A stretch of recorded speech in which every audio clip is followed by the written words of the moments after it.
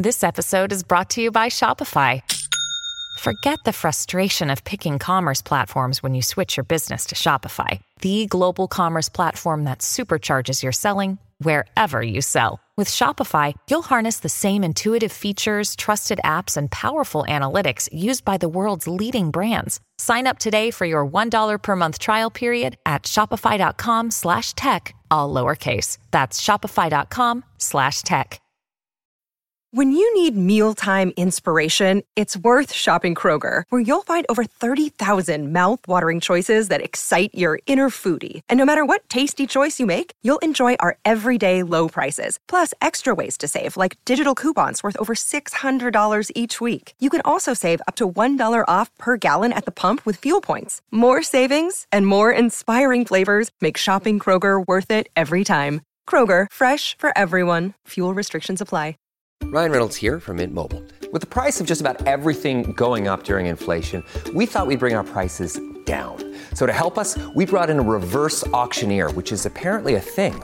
Mint Mobile Unlimited Premium Wireless. How to get 30, 30, bit to get 30, bit to get 20, 20, 20, bit to get 20, 20, bit to get 15, 15, 15, 15, just $15 a month? Sold! Give it a try at mintmobile.com/switch.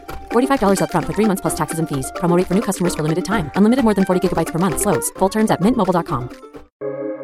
Welcome to the New Books Network. Hello, everyone, and welcome back to another episode of New Books in Critical Theory, a podcast channel with the New Books Network.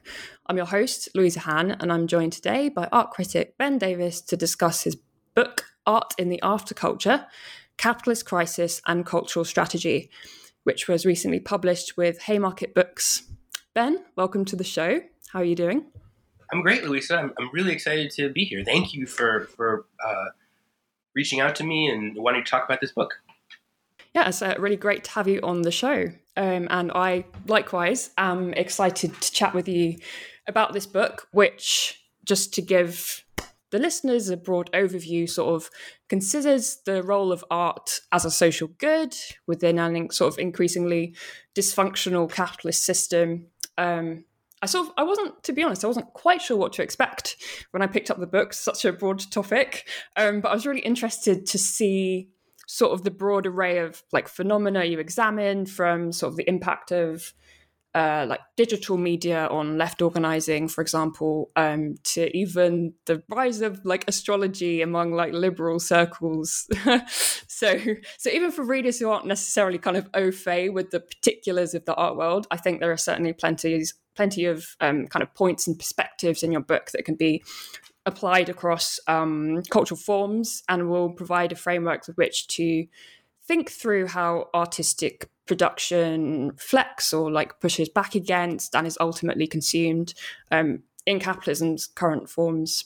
And also just want to mention, and I think we'll cover this throughout, kind of the value of this kind of work and ensuring that we don't kind of lose sight of the sort of social importance of art and culture as this, like the crises of neoliberalism basically mutate, and as the need for like urgent conversations about leftist strategy intensifies.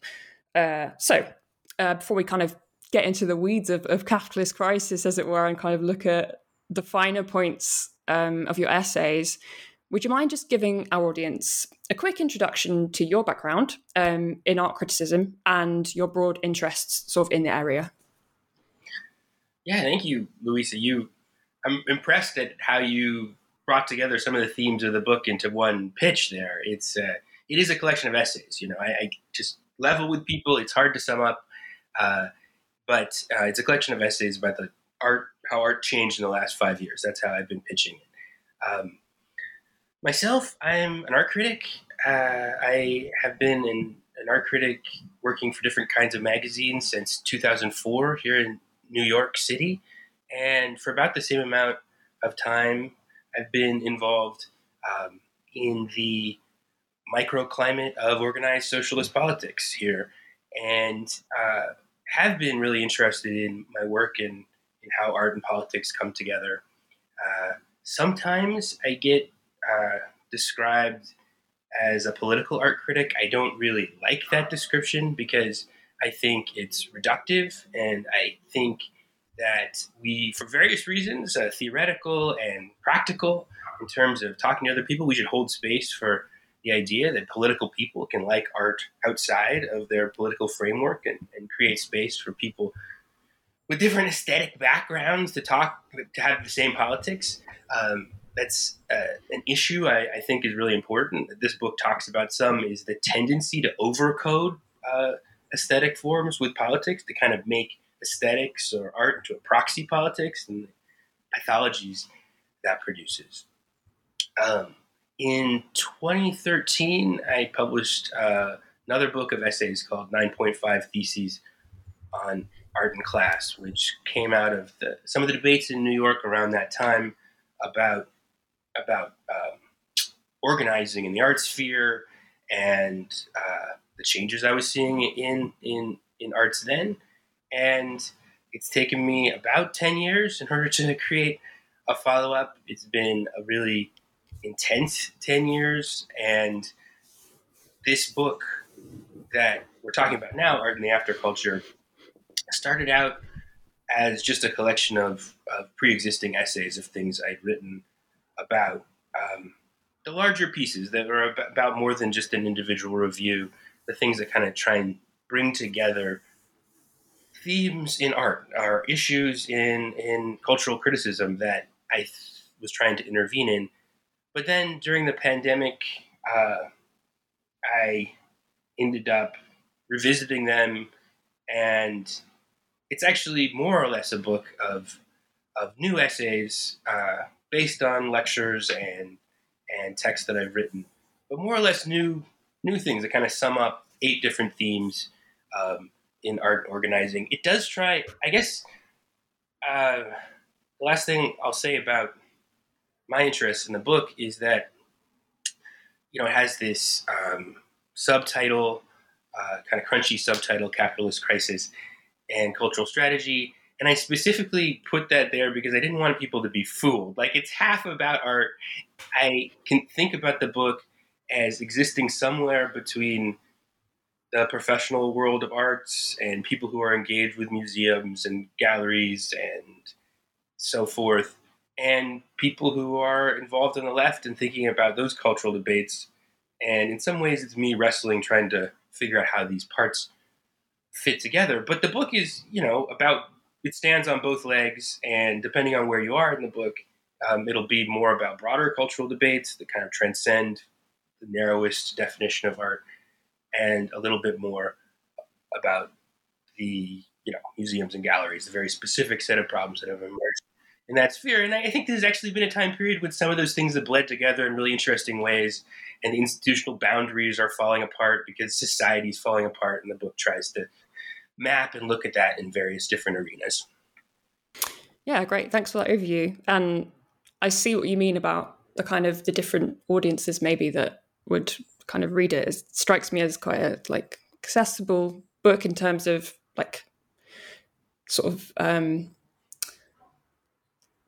the political books that are kind of coming out around this subject. And I think Haymarket actually has a lot of sort of books with titles that are sort of very accessible in that sense. So I think that there's a political value to that, right? And I try and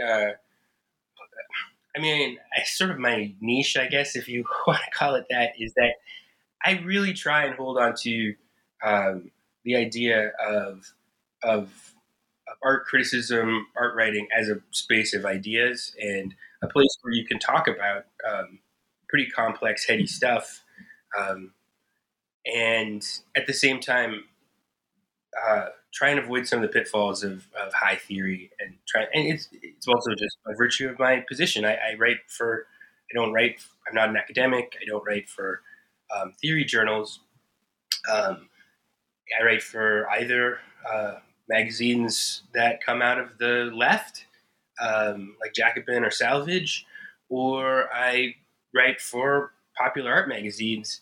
And so I really think that I just put an emphasis on trying to speak plainly, but to do that without there's an anti-intellectualism in some of the recent conversation that it's like throwing out the baby with the bathwater in terms of its approach to theory. Yeah, Great. I had actually come across one of your pieces in Salvage because I recognized it when I was reading your book, and I thought, well, what's that? And anyway, I'm digressing. That's the Anarchist in the Network, the chapter on online organizing, and probably the most recent text chronologically in the book, and probably the one that's closest to its original, although it has an entirely new. I wasn't really happy with the ending of that essay in Salvage, and this I hopefully is a little bit more of a satisfying conclusion to some of the questions about, what it means for a left project, a socialist project, to engage with, the shit show of online. Yeah, and I'm sure we'll get into that in a bit. So let's kind of start on the book now, which you kind of begin it with a humorously, I suppose, fictional vision of the future, which is kind of mediated through this kind of imagined report, maybe about the condition of the art world a decade or so from now, which presumably kind of, I don't know, presumably represents kind of the apogee of the after culture that you're indexing, maybe. So just a spoiler alert for the audience, it's not something that we necessarily, we all ideally avoid it. So my first question really is about kind of what like current phenomena inspired or motivated this vision. In the introduction, you mention your sense that a new quote-unquote structure of feeling is emerging, which is a term some listeners may recognize if they're familiar with the work of Raymond Williams. So I'm wondering if you could just explain what you mean by this term and the kinds of signs or symptoms that you sort of encountered that alerted you to this shift and ultimately kind of motivated you to write the book. Well, I'd say a new structure of feeling has fully emerged. Right. That we're probably just about at the point where that it becomes something else, and we're dealing with a whole new thing.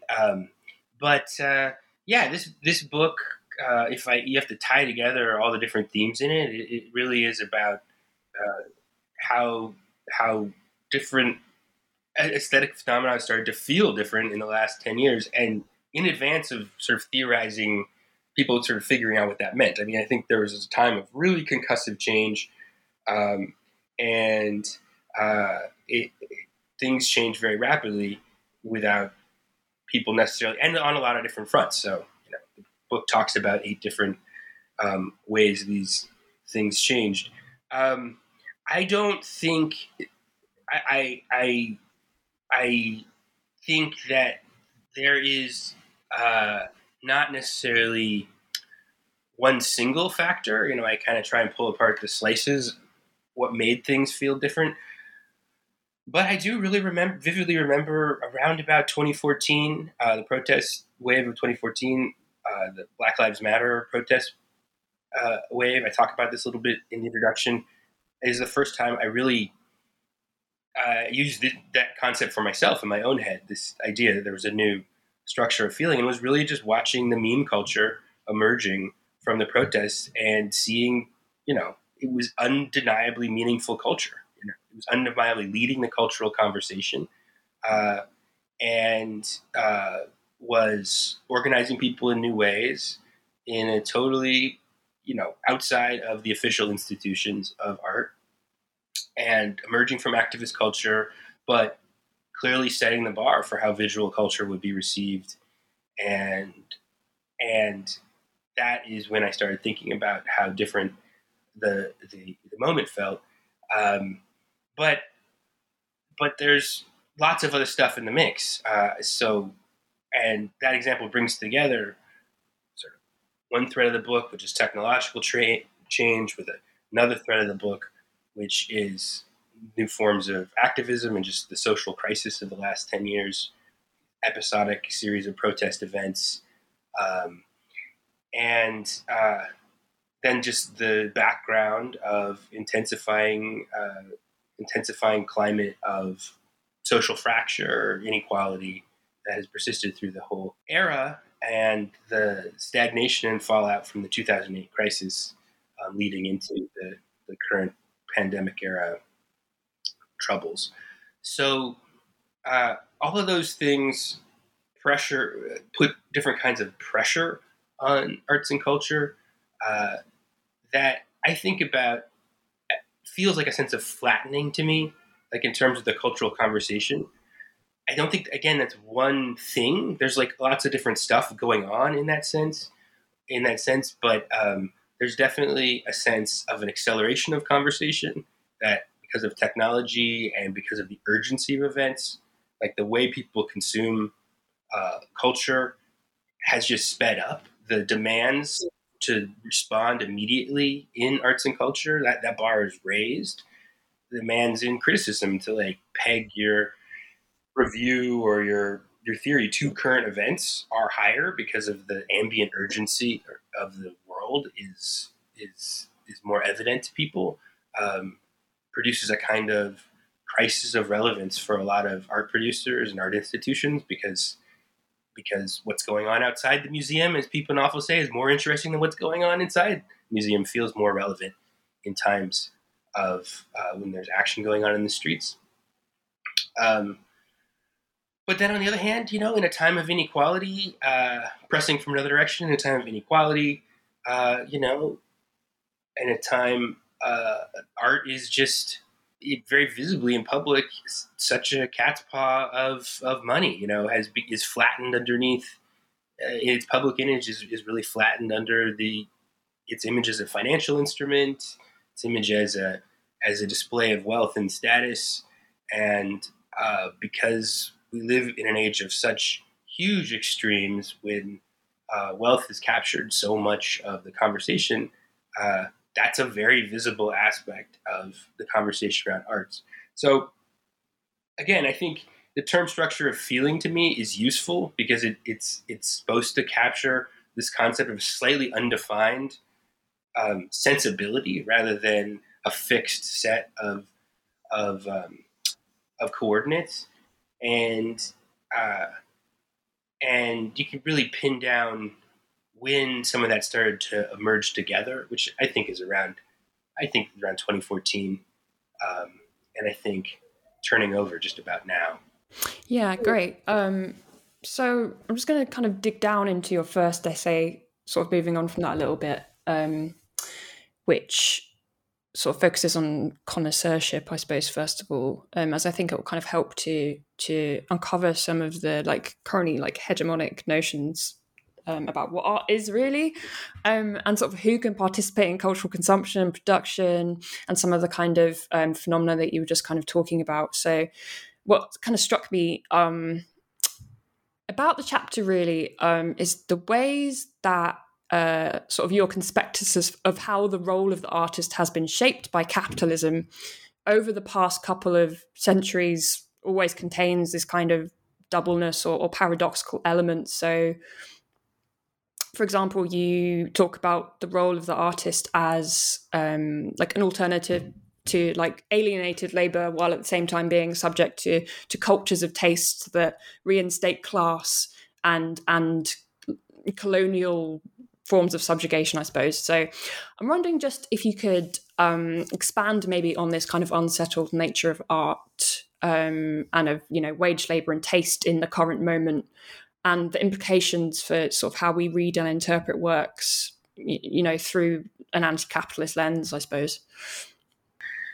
Yeah, well, a lot of the book is trying to intervene in different kinds of debates, and again, the way I see it, a lot of political energy gets deflected into cultural conversations that refract a political conversation, but deflected onto terrain that's that creates like a false problem, because a political problem that's coded into a cultural through a cultural lens, and therefore can't be resolved politically because you're fighting on the wrong terrain essentially. I'm just saying that to generally frame the chapter because it's funny to go from a conversation of me talking about that Black Lives Matter, crisis of politics, the disintegration of civil society today, and then we're talking about connoisseurship, which was the way I started the chapters. Like, this is the most fussy kind of conversation. It's a term that very few people defend now. Very few people in the arts defend the term connoisseurship. That's one of the things that interests me where I start out in the chapter is that there has been this major turn away from ideas of connoisseurship within art, like ideas of the masterpiece, of the importance of specialist knowledge, the idea of the autographic hand of the author, the idea of that there's a right interpretation about things, the culture of taste, the idea, the old school idea that people are learning how to be the right kind of person by being in the presence of art. Like, the official institutions of art are almost, the museums and so on, in the academy. These are really out of fashion ideas, in the name of democratization of the cultural space. Bringing in new voices, decentering some of the colonial assumptions, the white supremacist assumptions of the museum. A lot of that's gone out the window, all those ideas. And people focus on a much more demotic, conversational form of cultural consumption. But the interesting thing to me is that at the same time that's happened in the museum, in popular culture more broadly, there's this incredible renaissance of values of connoisseurship at all levels. I mean, if you look at something like sneaker culture, for instance, which has this huge audience, this huge, production of knowledge and taste, and capital around forms of commodities that are just a couple decades old, really. And it just mirrors all the micro hierarchies, status marking, and so on of old school connoisseurship. It really is. There is this tremendous premium on collector culture, on unique originals, on the values of finding the unique story behind things, and that replicates in many different spheres. So there's this interesting kind of unresolved thing, and basically, I in the chapter I try and look at the history of where ideas of art and connoisseurship come from, to try and break out of what I think is essentially kind of a false binary, a false choice that cultural criticism gets offered, which can be summed up in the idea of a debate between some form of aesthetic populism and some form of aesthetic elitism. And it just seems to me that looking at the actual way these conversations are unfurling, it just shows how inadequate that binary is and how false it is, how it traps you into this polarization that is sort of just designed to never resolve itself and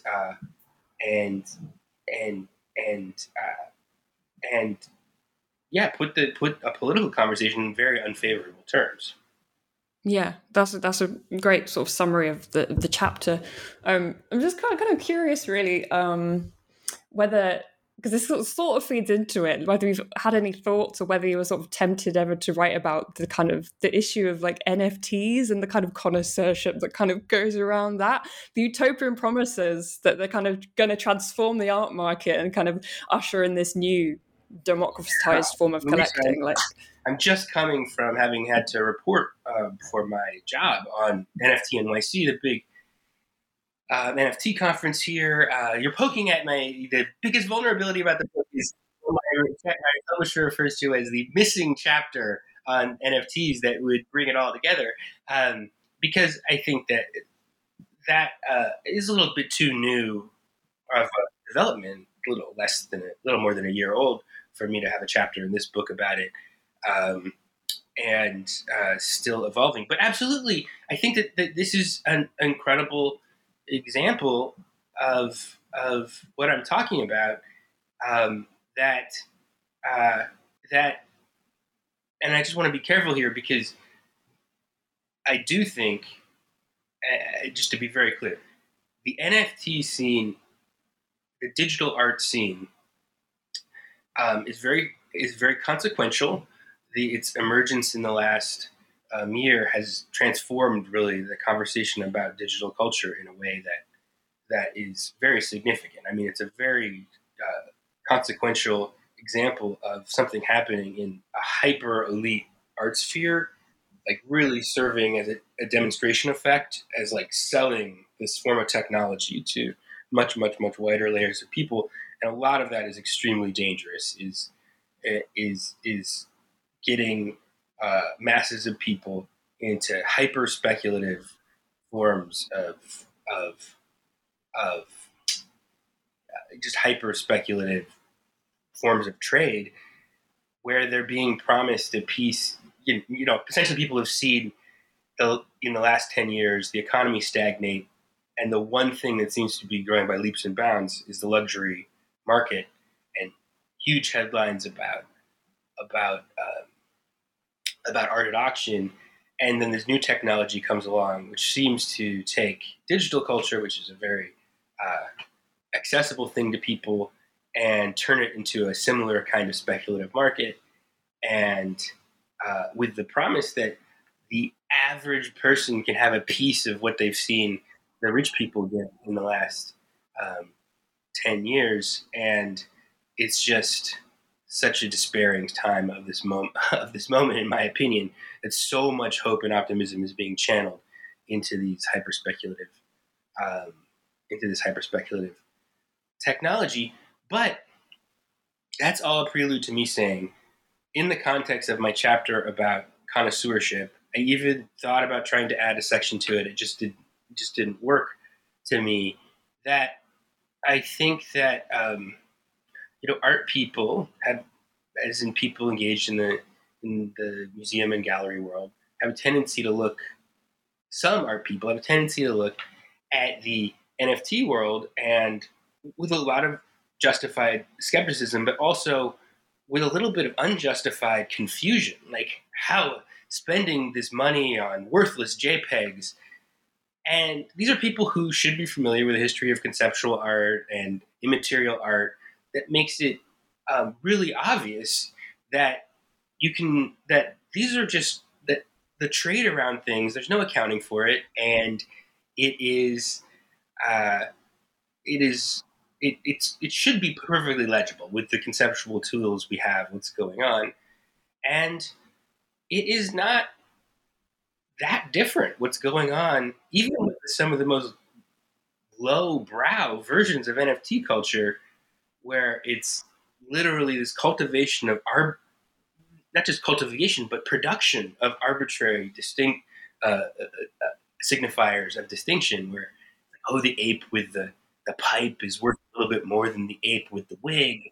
And that is an extremely shallow form of pseudo-connoisseurship, but it is doing the work that a lot of the culture of taste does, which is produce hierarchies of distinction that make people feel unique and be able to signify a sense of being a unique subject, a unique individual in a social context, life world of capitalism. It's very dehumanizing, alienates people, makes people feel like interchangeable units of labor on the labor market. In that context, there's a constant hunger for the reproduction of signifiers of uniqueness that capitalism gets its fangs into and will suck all the juice out of it that it can. And that form of pseudo-connoisseurship, in my opinion, is as shallow in the NFT scene as a lot of the pseudo-connoisseurship in art that you see at the auction houses, which have a very stereotyped and stock language that you look at any lot that they're selling, whether you particularly like the artist they're selling or not, it'll be this kind of comedy comedy sequence of adjectives. There's like rare and unique example of an 18th century aristocratic portrait or whatever. I mean, it's just the way that there is a complete. I really recommend that people read an essay by Alice Gregory from a few years ago about writing catalog copy for Sotheby's auction house, where she just talks about how stock the language it is the production of critical discourse in auction catalogs is. And it is, read that essay now, which was published in probably 2010 or 2011, and it's as stock, goofy, and empty and shallow as some of the NFT stuff going on. I mean, these are part of the same larger pattern of the production of forms of taste and connoisseurship and the marketing of those things. And there's just a lot of fake kind of posturing that and marking of territory that keeps people from seeing that. Right. Yeah. I'll check out that essay for sure. It sounds interesting. So I'm going to kind of swiftly move to the next chapter now to kind of push us along a bit. So in this one, you kind of start addressing the history of sort of politicized art movements, as well as the kind of widely accepted idea that, the artistic sphere represents a kind of, I don't know, like a vehicle of progressive politics or I don't know, I guess liberal politics, really.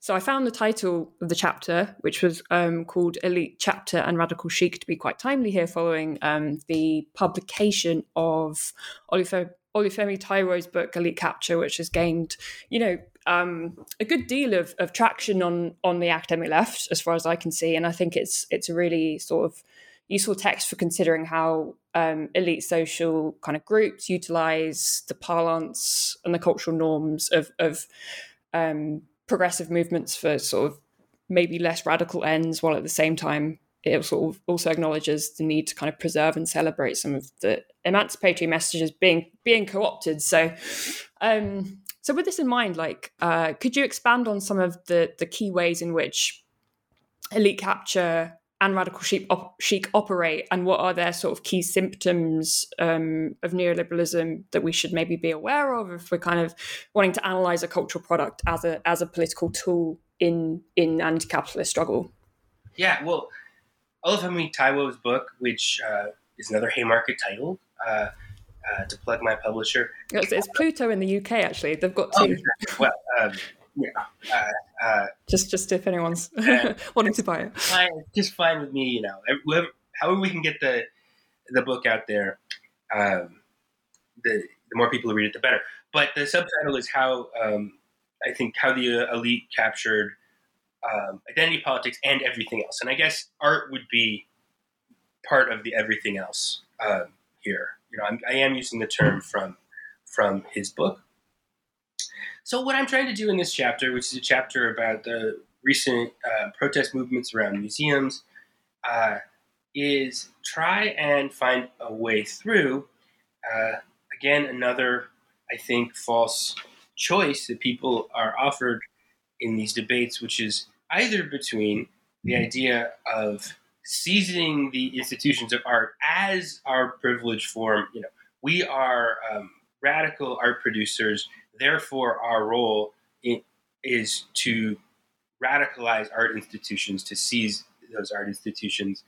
That is I think the way this, in my anecdotal observations, seems to be the way people engaged in the arts always think about any problem. There's a social movement, and then people's reaction to it is always, what is the art version of that? And I think for as long as I've been writing or reading about art, critical art practice has been the understood left-wing way of engaging. Like if you read Art Since 1900, a textbook that Hal Foster, Rosalind Krauss, Yves Limbois, and Benjamin Bucco put out a decade ago, that sort of canonized a lot of the ideas of the October School of Art Criticism in the academy, I mean, it still has this narrative that goes from modernist avant-gardes to critical art practice in the present as the privileged term. You know, it's essentially like progressive or radical art in the museum, in the art institutions. And then I think in the recent past, there's just a lot of disillusionment with that position, and a real sense that that's been a form of capture. And this sense that, well, that's all nonsense. You know, the museum is inherently compromised, is all worthless. We're just kind of trapping left-wing energy in these spaces, a sense that I definitely share. But I like to use this example. Some years ago, Akwi Weser and Isaac Julian did a staged reading at the Venice Biennale of Marx's Capital, which people made fun of a lot. I mean, I think it's a good example of something people might call radical chic, because what does this mean? You know, it's like this it's sort of marking the space as a Marxist, as a space that is hospitable to the ideas, but it just seems to me very clearly not going to like reach a huge working class audience, you know, just by the nature of the form it's drawing. It's like this kind of endurance marathon theatrics of it. So what does it mean? It's easy to make fun of, but on the same time, you know, it's better than a stage marathon of like Ayn Rand's The Fountainhead. You know, you have to both like kind of be able to play both sides and appreciate that that these spaces are hospitable to certain kind of ideas, and realize that that's a trap and try to figure out a way out of that. So I think, to sum up, since the Trump election here in the United States, and I think since Brexit in the UK, there's this conversation about demographic sorting.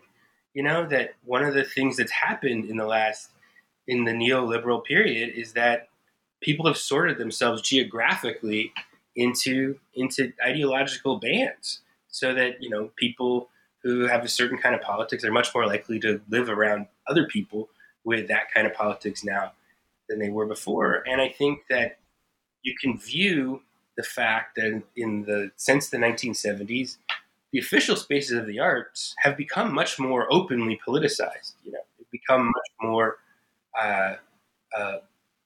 expected even to like signal progressive values at both the museum level and the biennial level, kind of global international level, as part of this process where left-wing energies were kind of steered away from the streets and into cultural spaces, and into spaces. And I think we need to take what that means really seriously in the context of anti-capitalist struggle. What I think is interesting about that is, on the one hand, I would view this entire process as really part of the turn of the left in general towards nonprofits as their means of, in the neoliberal period, there's been this tremendous flourishing, something that Sarah Jaffe writes about in her book, Work Won't Love You Back, that there's just been a tremendous flourish of nonprofit forms of activism. At the same time, there's been this bleed away of activism from the streets. This kind of professionalized activism, and there's the kind of turn towards like kind of professionalized forms of activist art is part of that. And then growing out of the interest of my previous book, which is about the class position of the artist, I mean, I think if we as Marxists or socialists take seriously the idea that the organized working class is the ultimate lever of change, then it is an obstacle that we should think about, that so much left energy has been channeled into cultural projects that are captured by apparatuses of like taste. So it's like inherently designed to mark people off from cultural backgrounds that don't come out of a very certain formation, usually associated with the university. And be in a more structural sense of class, like the artist is a very individualistic actor. You know, that the idea of artistic activism is inherently focused on the expressive components of the individual actor or the small group of actors, which is just not what we would expect the ultimate working class, a form of organizing at your workplace with others in order to exercise organized control over a boss or to get a bigger piece of the pie. Doesn't mean it's worthless or valueless. I just think that it's part of the class compromise of the neoliberal period is that a lot of, in a conspiracy that I would say is both conscious and unconscious, a lot of energy on the liberal to radical side of the spectrum has been turned towards those forms, have been bottled up in those forms of engagement, precisely because that offers, if you want to put a positive way about it, a more a tangible form of progress, or a more tangible form of action at a time when working class life is kind of in disintegration. But it also is been part of the process of professionalizing the left, and isolating the left away from the place where it could have the most effect. So the larger project of that chapter, there's more to be said about the radical chic piece of it, but I've already talked a lot about it now. Yeah, so I think throughout the book you do kind of address that sort of phenomenon of individualization on the left, I suppose, of like individual actor in the project through looking at the kind of technologies that might kind of compound it, I suppose. So like halfway through the book, you sort of look a little bit deeper into the role of social media and technology and kind of counter-hegemonic practice, sort of noting that much of the kind of the libertarian or the anarchist, I suppose, activism that has kind of taken place online over the past couple of decades has been carried out by artists and creatives, sort of tying this into sort of broader phenomena sort of surrounding the limitations of online politicking, really, and the sort of emergence of the, I don't know, I guess quite nebulous online left, much of which comprises like, a downwardly mobile sort of young middle class, really. I think there's kind of a general consensus now that the sort of utopian potential of the internet as this kind of democratizing space for anyone to disseminate their work and ideas and sort of garner this kind of large audience. I think that's essentially been sort of extinguished in the face of evidence to sort of the contrary, really. But at the same time, like, we're not getting rid of Twitter anytime soon, are we? So sort of with this in mind, I guess my next question is, could you kind of give us a sense of what you see as the counterintuitive or dangerous kind of tendencies of the digital for this kind of type of socialistic politics, and whether it kind of contains any positive potentialities that could be used in the project? Yeah, well, the terms have really flipped in the last, this is one of the big flips of the last 5 years is that, there was still a lot of residual digital utopianism until 2014, 2015. And then, now the default conversation runs entirely the other way. So it's more in need of maybe recovering the utopian side or recovering the positive. But we should also just take the measure of, our defeat, and how these, by wedding politics to these forms, these forms of communication, this kind of expressive activism, how limited the horizons have become. The digital question of digital politics that I look at in the chapter "The Anarchist and the Network," for me, grew out of the interest in the previous book in Artists in Class, and some of the stuff I was just talking about thinking through.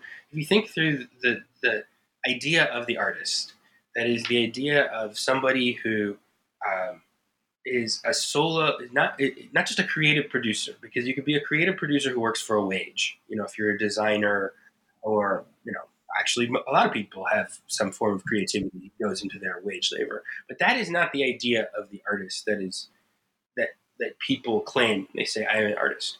What you mean is a form of creative production, and I really think people should read Dave Beach on this.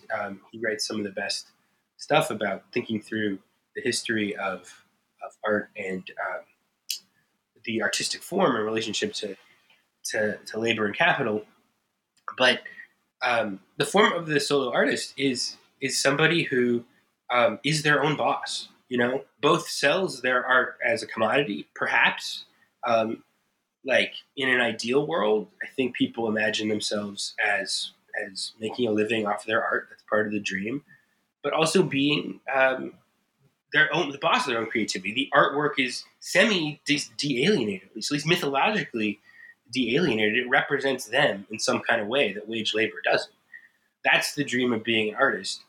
And in my opinion, therefore, the idea of the artist contains all these like aspirations about what it would be like to not be alienated the way a lot of people are at work, but also contains some of the limits of that, and that the form of art politics, the artistic forms that politics tends to bear this kind of individualistic bias that takes it away from ideas of struggle at the workplace, for instance, which I think that as a socialist you have to hold space for as a really important part of social struggle.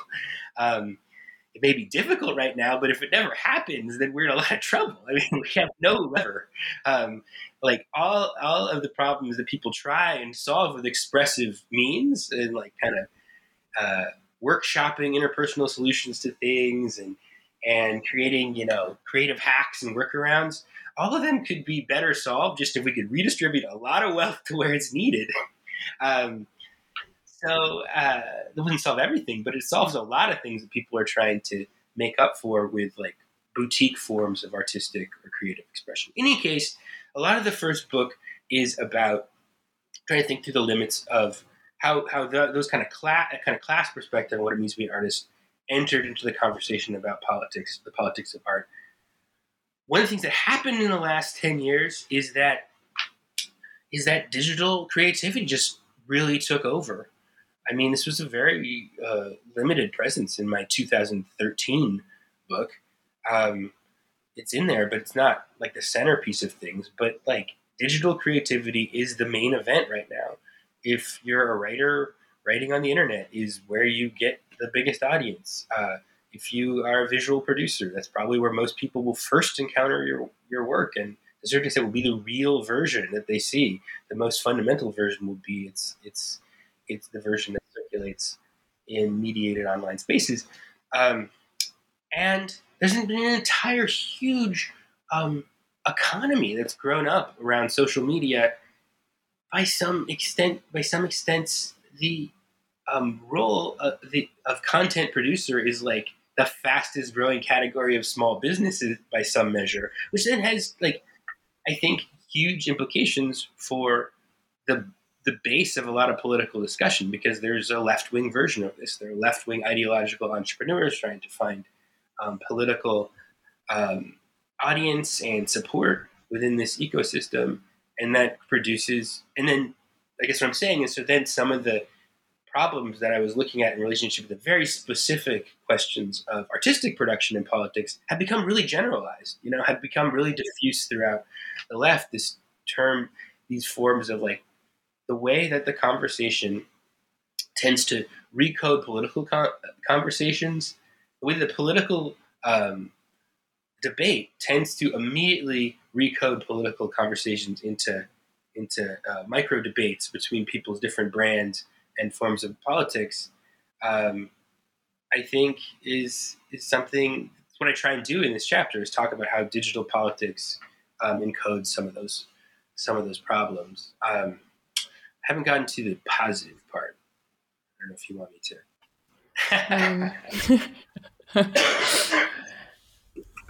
Well, I mean, I don't know. I think that, as usual, you're left with a kind of a false choice. Is it being online or offline is another one of those false choices, and we don't get to determine the situation of struggle. So I just think that there are actually there.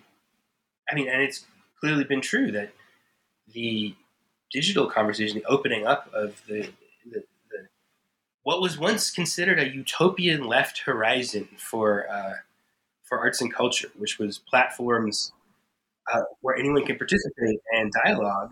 I mean, if you go back to John Berger's Ways of Seeing, which is something I do in my book, like when he talks about what he sees as like the ideal form of like a socialist media project, it sounds a lot like Instagram.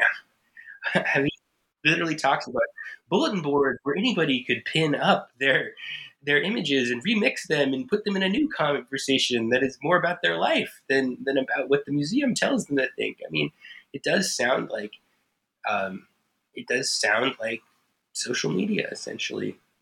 People invested a lot of hope in those kind of like participatory cultural projects.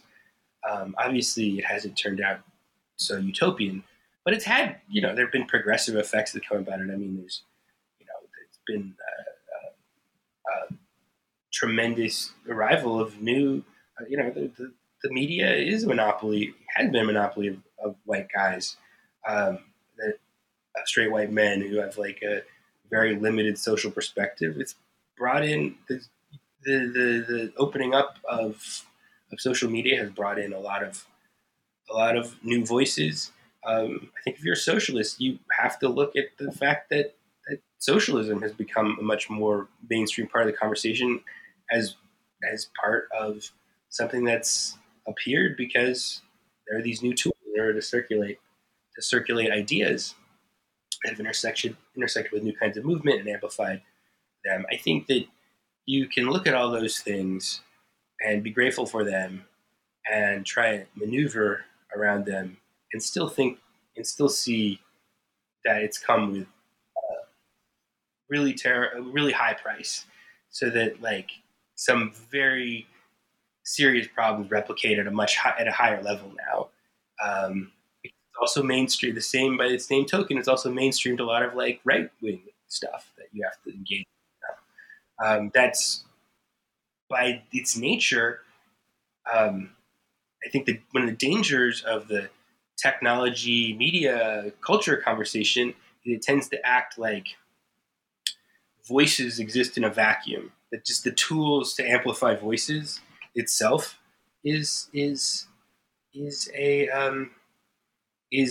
good that you're going for. When the left wing stuff, because of its social position and the fact that our society is very conservative and unequal, intersects with less organized support than the right wing stuff. So that gets inherently in a situation when you open up the floodgates. Actually, society already tilts right. So, you have a lot of this new energy. The right wing stuff intersects with a more organized project, essentially. Yeah. And the sort of it's really the project of organization that I'm trying to think about. Yeah. In the chapter.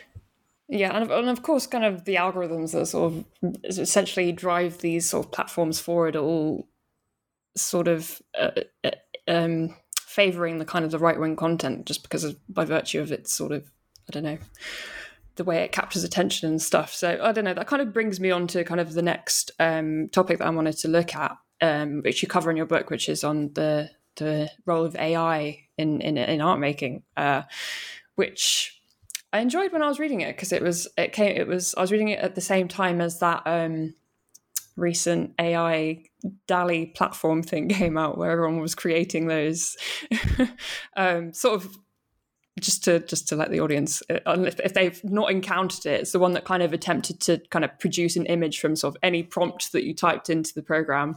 It sort of really flooded my WhatsApp messages. But anyway, so obviously AI throws up these age-old questions about what art really means, sort of the role of interactivity in sort of contemporary consumption of art, and whether you can really automate aesthetic pleasure to any sort of satisfactory level. So could you tell us just a little bit about what role you think AI kind of plays in this capitalist capture of the art world and its sort of potential, maybe anti-liberatory functions, I suppose? Yeah, I mean, there are so many that it's going to be difficult to narrow it down. But yeah, I mean, I think essentially the current conversation about artificial intelligence in art is going to raising extremely fundamental questions about what art is, what an artist is.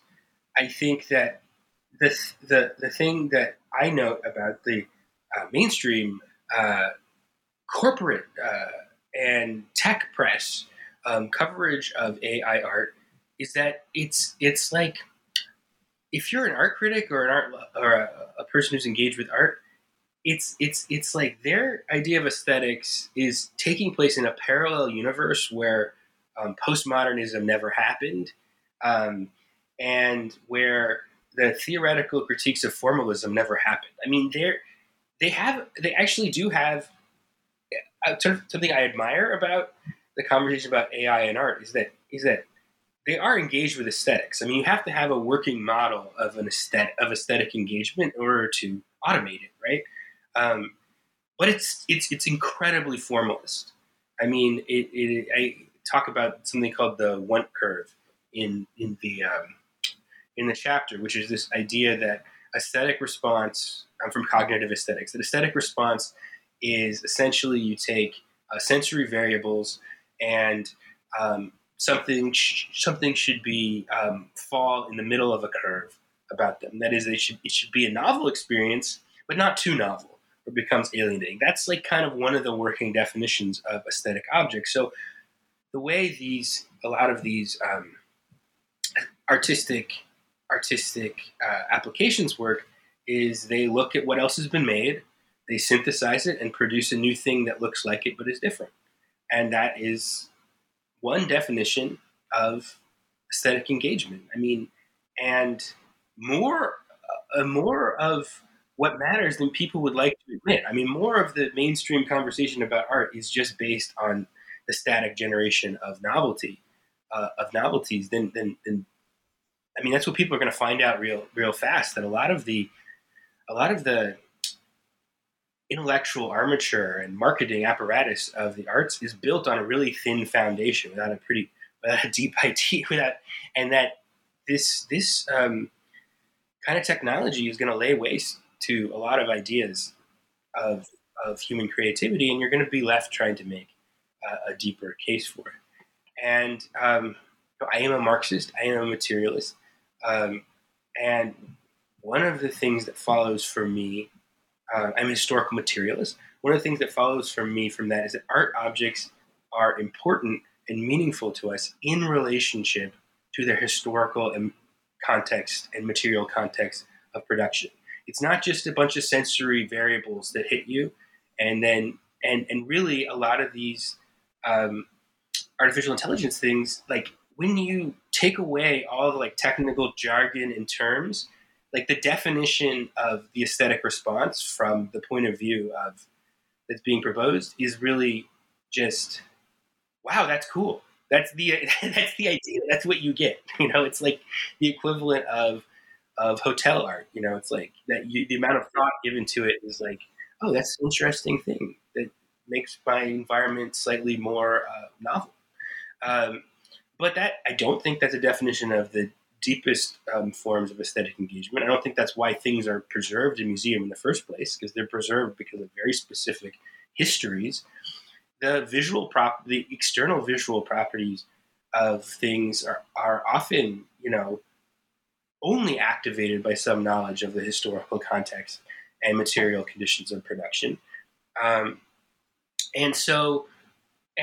the entire AI conversation about art bakes in this idea and emerges from this internet idea of culture that objects, that artworks are just visual assets that are manipulable.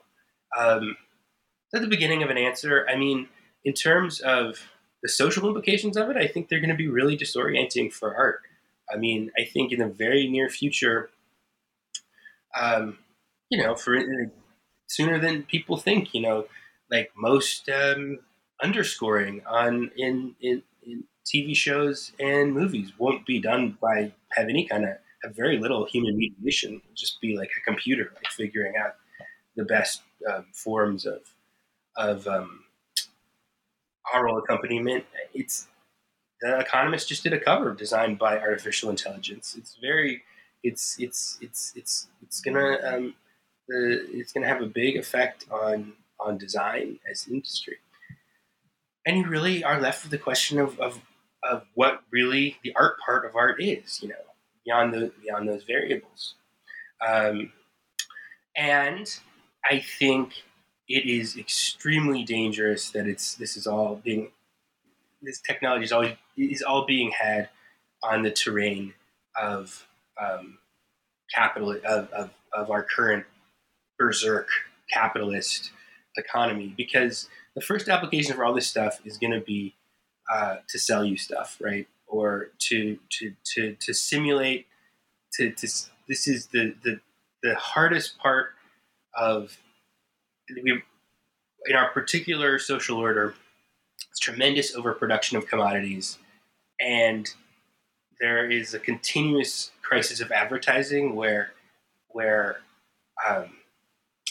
capitalism tends to cannibalize all forms of authenticity and leave each generation successively more alienated from the culture. And in that context, what artificial intelligence is going to be first of all used to do is to manipulate people's emotions in order to get them to buy things. And far before we have some kind of general intelligence, you're going to have applications that are just very good at manipulating people's emotions and producing the simulation of emotions, simulation of human context in the context of a very lonely, alienated society. It's just not that hard. People fall in love with cartoon characters all the time. I mean, people are hungry for emotional connection. Corporations building emotional robots are going to work. And the kind of hall of mirrors that it unleashes into social life, the alienation that's going to bring at a higher level is something I don't think people are prepared for, because the only logical outcome of it, if you assume a reasonably intelligent, critical, average level of criticism, is that just the meaning of emotional expression exchanges. People become much more alienated from outward displays of emotional connection when it's being like simulated at industrial strength, at industrial levels. I mean, we're gonna be a society where people are much more alienated from each other and distrustful. That's just the logical. That's just the baseline of things to expect from this kind of cultural technology in like the near future. Yeah, and it feels like we're already kind of seeing that in the kind of the incredibly samey sort of output you get on like Netflix, for example, that sort of, I don't know, sates the kind of alienation that people feel because it's just sort of this kind of paint by numbers narratives that feel comforting or something as well. So we're already, I guess that's part of this kind of structured feeling that you talk about. So. Yeah, absolutely. And I mean, I think that, TikTok is the most watched social media platform in the world. And it's also the one that's most algorithmically determined by artificial intelligence. That's innovation. That's what makes it so effective, is that it has a super powerful artificial intelligence apparatus that within really minutes of you being on the platform,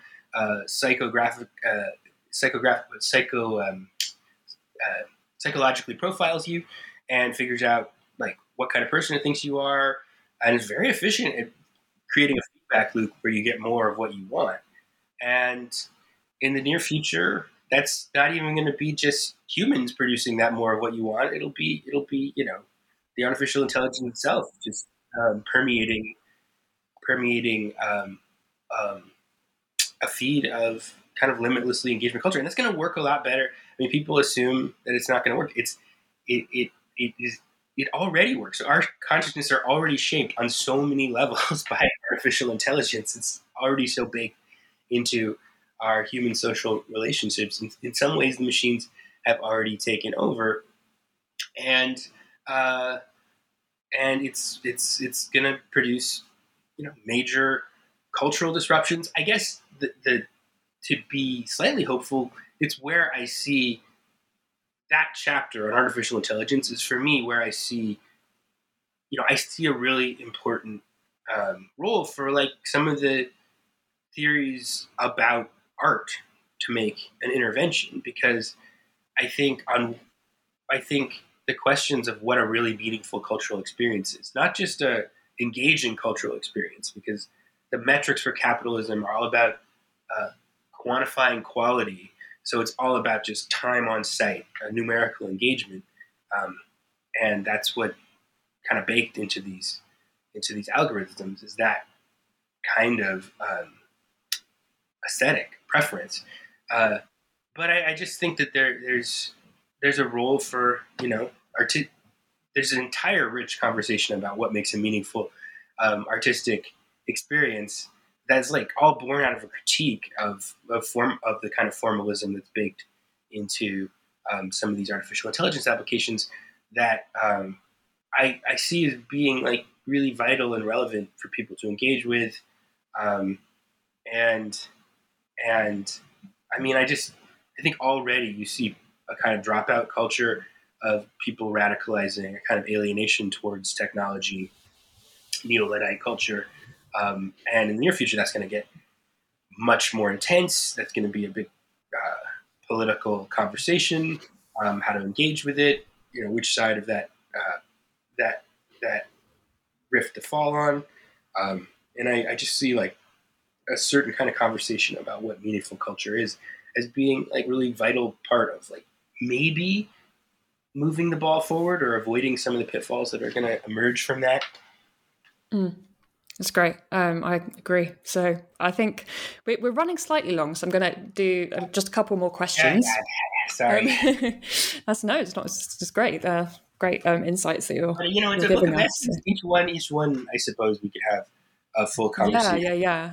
I think the one that I'm going to kind of move on to next, just because it was one of the more unexpected chapters, I guess, or for me, I found it like quite surprising.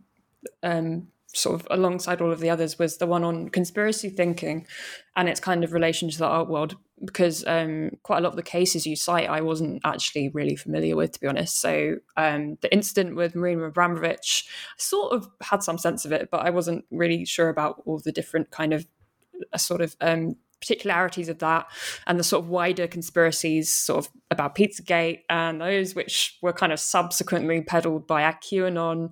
So I was quite interested by your assertion at one point that conspiracy theory kind of serves a kind of aesthetic function in the way that this kind of analytic angle kind of complicates some of the less sophisticated arguments of people saying that conspiracists are either being naive or they're like victims of being, so chronically online that they kind of their minds have been sort of more warped in some way.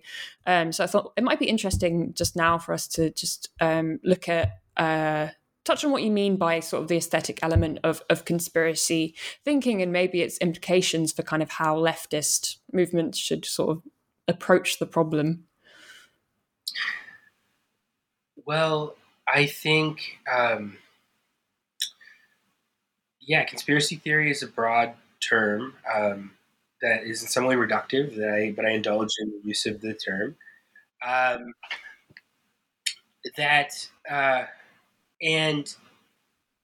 I try and lay out like a multi-factor. It's not a reductive. I think there are multiple things going on. There are multiple things that fall under that heading of conspiracy theory. There are multiple push and pull factors towards these things. I think some of the push and pull people will just be familiar with from any kind of like reasonably sophisticated discussion of some of these developments. But in terms of the aesthetic dimension, I mean, one sub-theme of the book, like I said in the artificial intelligence, we're talking about artificial intelligence now, is like, how does a certain conversation with art help analyze the world? Like, I do want to kind of make I guess I kind of cased for a sort of art critical thinking as useful, not too useful, but as a useful tool for engaging with some larger conversations. So, conspiracy theory as an aesthetic, as the aesthetic dimension of conspiracy theory, might just fall, a more intuitive way to say it, might just fall under the countercultural aspect of it. That I think, to a certain extent, there are aspects of some of this rise in, not just things like QAnon, but there's a renaissance in people believing that the Earth is flat, for instance. That is partly, fomented in chat rooms, and the internet has a tremendous ability to take really niche conversations and create really giant conversation, magnify them in interesting ways. But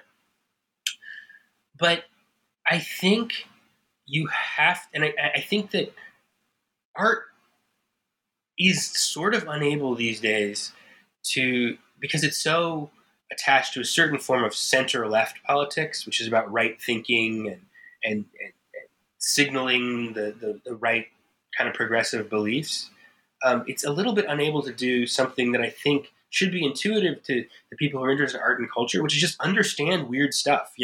Like that to me is the most interesting thing about art, is that it is in art history, it's just looking at a ton of different symbolic systems that come from other cultures or contexts that you're not familiar with, and making sense of how they animate people's life worlds. Like that kind of thinking should be useful to understand the work that conspiracy theories of sort of fantastic varieties do for people.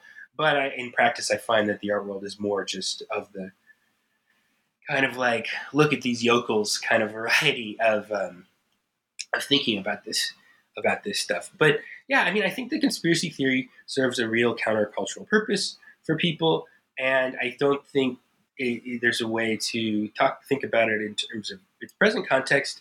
Is that I think part of it grows out of the reaction to ultra commodified culture. I mean, that I think people say it all the time, that our cultural life is so commodified and alienated, but that's intensified over time. And one of the effects of that intensification is people have less and less meaningful signifiers holding together any kind of real sense of community. Like everything, as soon as authentic feeling culture appears, it's immediately strip mined by marketers and turned into products. I mean, that happens in really, really fast now. So one of the effects that has over time is to push people, if you want to code meaningful rebellion, to push people to wilder and wilder terrain, just to find like something that feels authentic, that feels like theirs, that could mark out some kind of meaningful sense of rebellion or alienation from society. And yeah, in the conspiracy theory space, sometimes that starts out as provocation. Sometimes there's an entire history that I briefly go into in the book of things that start out as attempts to parody conspiracy theory or like critique conspiracy theory by like taking things to their logical conclusion, to sort of hold the idea of like master conspiracies themselves up to ridicule. But then that takes on its whole life as like authentically felt belief. And that's predictable. That's a predictable effect if you view part of their role as part of this sense of marking cultural space, giving that they at once they fulfilled two roles at once. One is like a sincerely held belief system, an explanation for some of the alienations and dislocations of the world, and another is a way to connect you to another community through symbols. And anyone who's been a teenager trying to rebel will know that the value of having some kind of culture that makes your parents mad. I mean, that's the most elementary. That's the most elementary way of marking your terrain is listening to the music that your parents hate. And as time goes on, culture has become more and more commodified, I think that pushes people into to more and more outrageous kinds of subcultures. Great. So I'm just going to go into one more question now, just to round it off. Don't want to get too bleak, but this seems to be the trajectory that we're going down. So I guess like my last question, we're just kind of focus on kind of the most urgent and sort of pressing sort of moment thing that we're kind of thinking about at the moment. So that's the role of art and kind of thinking about the climate emergency, which you kind of address at the end of the book. I'm thinking about sort of the extent to which you can kind of foment alternative ways of thinking about kind of our relation to the planet and to non-human life. So, I mean, quite rightly, sort of in the book, you're careful not to kind of overstate the extent to which art can kind of change people's minds and sort of mobilize action about climate change. But so this question's quite broad, really. Take it where you will. I'm just kind of wondering what kind of role you see art and cultural production sort of playing in sort of as the climate crisis intensifies, and kind of what forms it might take, really. Yeah, well, I think the last 5 years, recent period has really been like when the most alarming projections about climate change have come out, and I think that's been another factor in the hypercharging the pressures on art to deliver some kind of redemption narrative, that kind of changing structure feeling that we talked about at the beginning is connected to that sort of sense of dread that now saturates everything. And there's an awful lot of recent art with trees in it. I mean, it's really like a huge genre at this point of artists imagining what it's like to be moss, or planting trees, or that is just one of the major themes of recent art. There's a lot of pressure on art to deliver. As usual, I mean, my kind of intervention is trying to connect with some of those energies, but also kind of place the cultural conversation in relationship to wider struggle. The need for wider organized struggles. So, in this chapter that you're talking about, I go into the history of art as utopian thinking, if you want to call it that, like envisioning a different future. That used to be a pretty big resource for the left. Its ability to promise a picture of a big future, not just incrementally change present, but here's a better world we're tending towards. Here's an idea of it that's really animating and mobilizing for people. I think there actually is a little bit of a renaissance of speculative art, like trying to interface with that kind of energy. What really struck me in thinking about some of this is how, on the mainstream level of culture, dystopia is really the default speed. I mean, that is it's just sort of expected. If there's a picture of the future in any kind of mainstream science fiction, the picture of the future is just by default dystopian. It's either a techno dystopian of sort of like some kind of techno fascism or dictatorship, or it's a climate dystopia, some kind of Mad Max style post-apocalyptic world.